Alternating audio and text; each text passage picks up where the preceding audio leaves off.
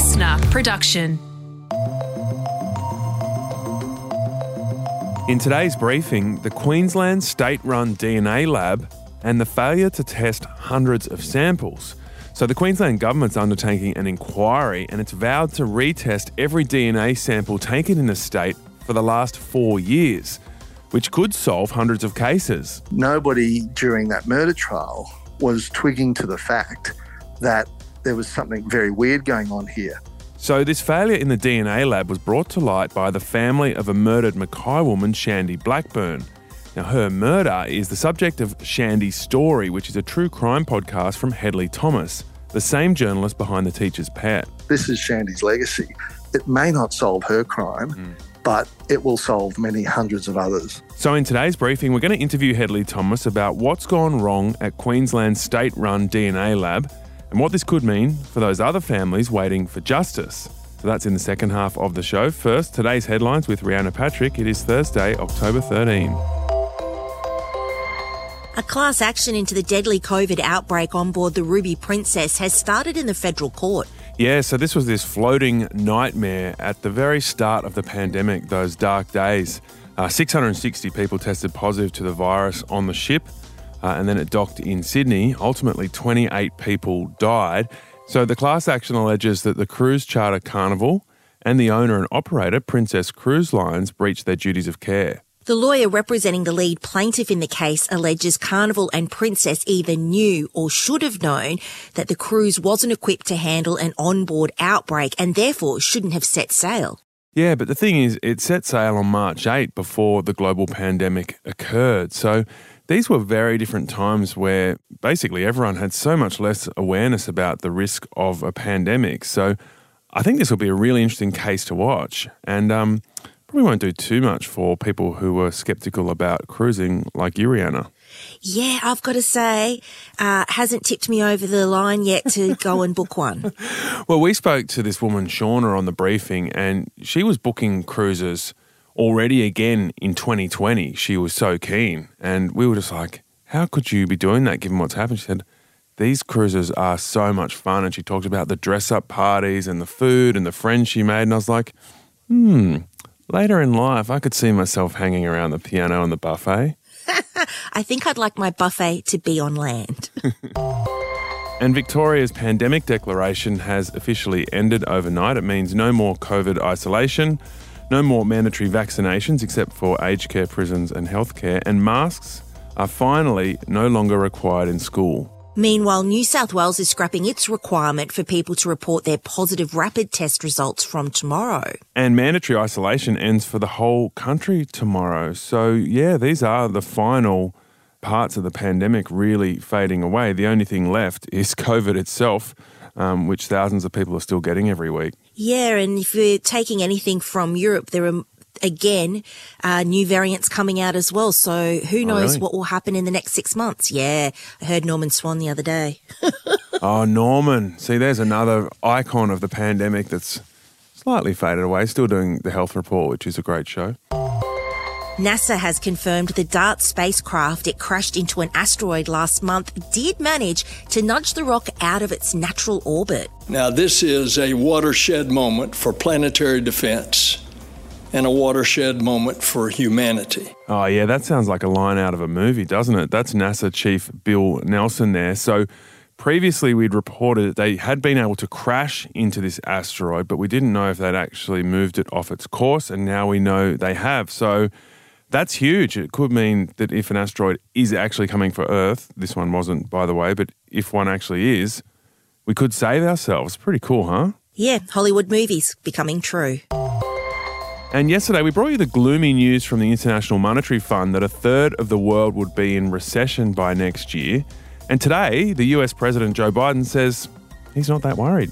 Every 6 months they say this. Every 6 months they look down the next 6 months and see what's going to happen. It hadn't happened yet. There's no guarantee that they're going to be. I don't think there will be a recession. If it is, it'll be a very slight recession. Nearly 3/4 of economists in the US think it'll happen by the middle of next year.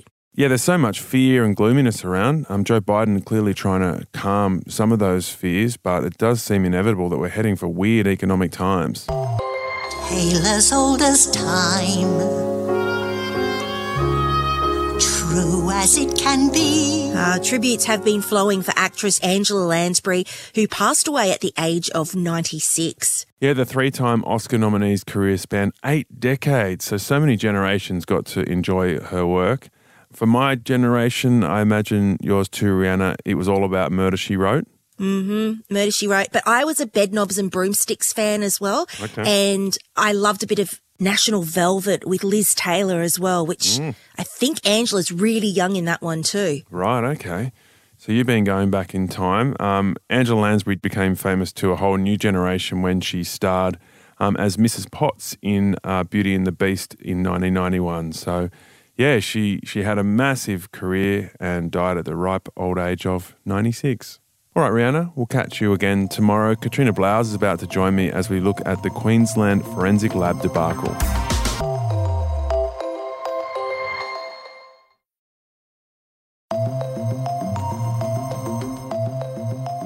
All right, now to our briefing on the problems with Queensland's state-run forensic lab and their DNA testing. Katrina, this is a story that's got a lot of attention in your home state of Queensland. Yeah, it has been huge news, and understandably so. In June, the Premier in Queensland, Anastasia Palaszczuk, announced an inquiry into this lab. All of this started because of a podcast into the death of Shandy Blackburn and the handling of the DNA samples from that bloody murder. In 2013, 23-year-old Shandy Blackburn from Mackay was murdered in the most horrific of circumstances.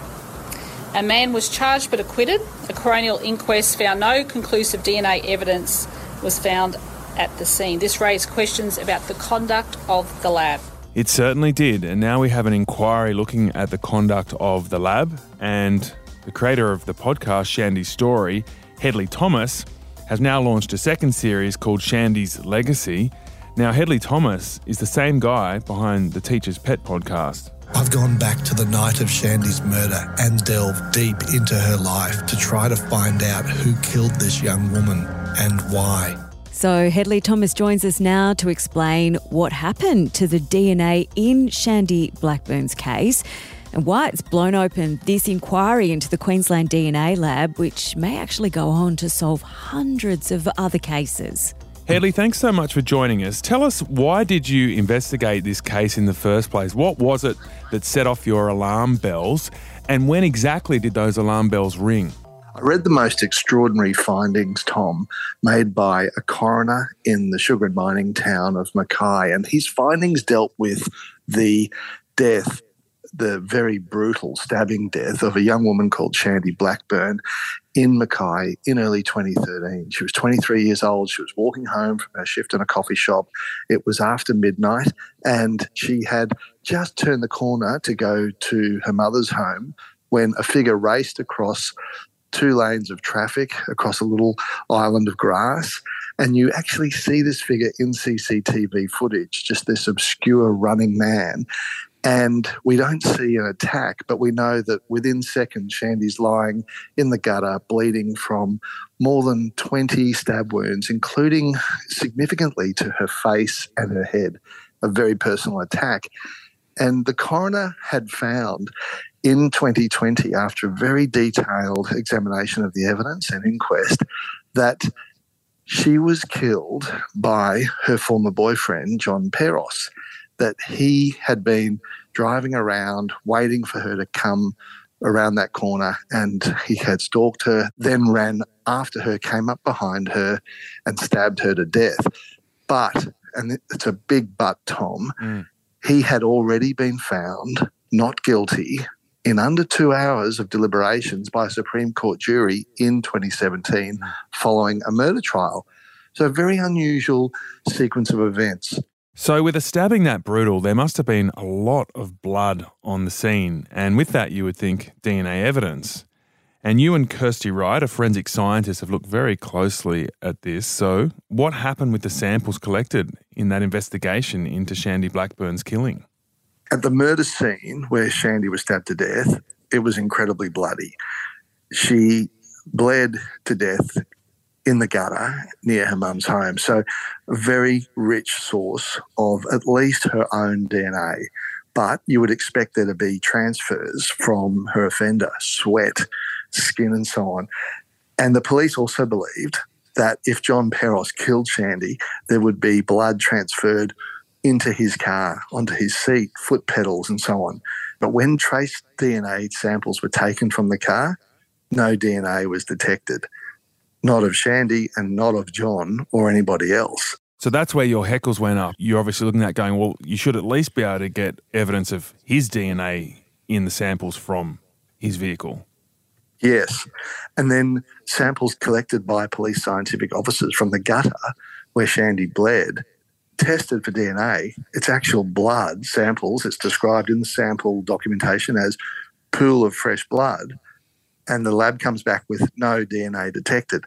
Now, as Kirsty said, that's impossible. That's fundamentally ridiculous. There has to be DNA there. What's going on in the lab? If the lab can't detect DNA in a fresh pool of blood, Shandy's blood, then there's something very wrong going on here. So it's both. You should be able to detect his DNA in his own vehicle, and you should definitely be able to detect her DNA in her own blood pool. Yes. And so those two facts were not presented to the jurors. They weren't raised by the judge. They weren't raised by the prosecutor. Nobody during that murder trial was twigging to the fact that there was something very weird going on here. So when was it then that those questions surrounding the lab and their processes started to get taken more seriously? Because initially, when it was put to the Queensland government, the Premier was quite dismissive of that. That's right, Katrina. We started broadcasting and publishing these very grave concerns in late 2021. So from November of that year, these concerns were being very prominently broadcast and published in the Australian and across our digital network. We even held a press conference with the victim's mother, Vicky Blackburn, and sister Shanna, as well as Dr. Kirsty Wright and another lawyer, where the concerns were so strongly expressed about how this lab was broken. The lab had fundamental failures and needed to be shut down, according to Kirsty Wright. The ramifications of this is just mind-blowing to me. The Queensland government, initially saying nothing to see here, nothing going on here, to now saying, okay, we're going to look at every single DNA sample taken over the last 4 years and retest them. Do you reckon if it had not been for your podcast, we would never have got to this stage? Undoubtedly. The government wanted this to go away. It was, I think, being hosed down by senior bureaucrats in Queensland Health. So given what you know from the interim report from the inquiry so far, from your own investigations, from Kirsty Wright's criticisms of the lab, what do you think was going wrong when you put all that together? Is it that they were testing and getting the wrong results, or is it about the threshold at which they tested the samples? I think it's a combination of things, but overriding them, the main problem is the lab's scientific management did not want to have backlogs of evidence. And the way testing works for DNA is there are several stages before a final result is produced. The lab wanted to cut the testing process significantly so that the risk of a backlog would be minimised. How do you cut that backlog? How do you cut that risk? You don't fully test. You stop testing at an early stage.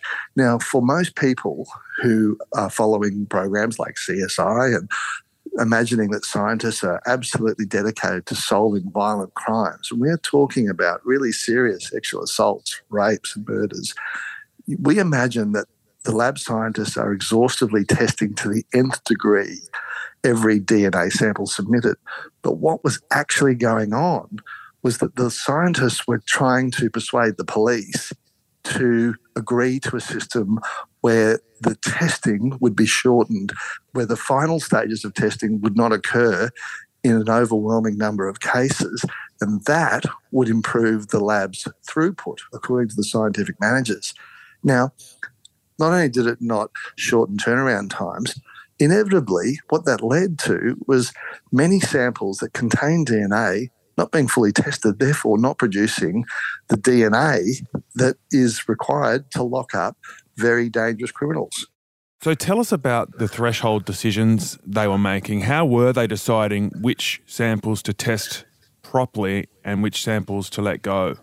When the DNA samples come into the lab, they can work out from an overview of the sample roughly how much potential DNA is there. And from that, then they run a more detailed process which allows them to extract the DNA.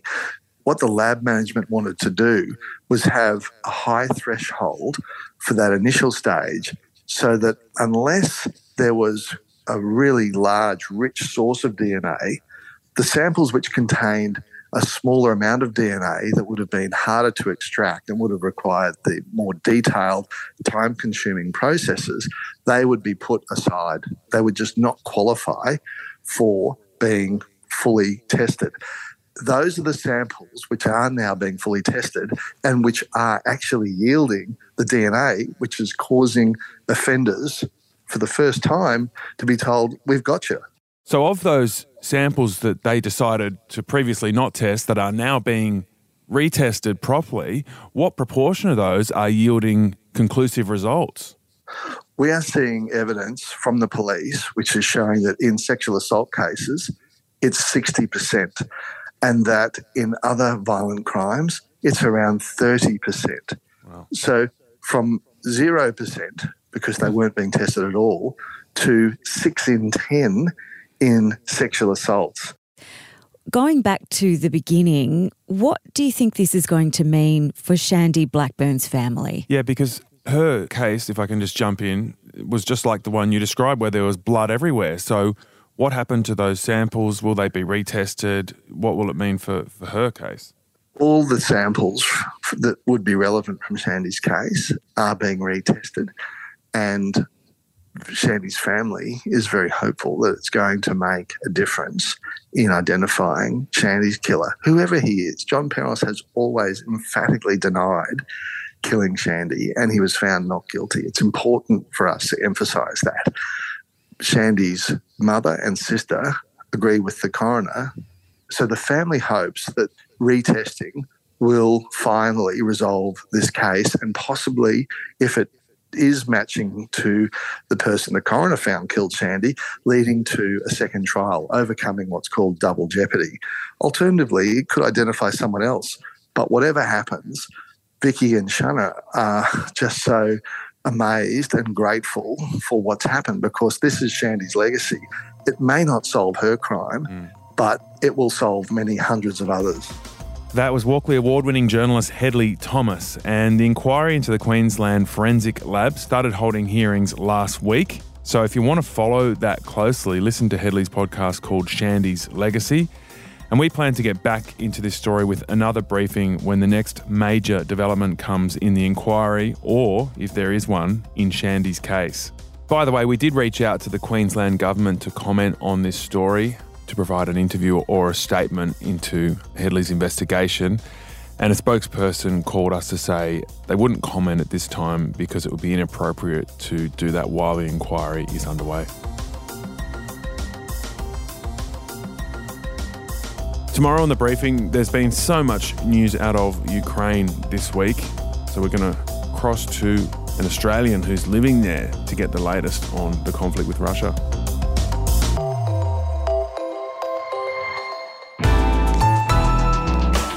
Listener.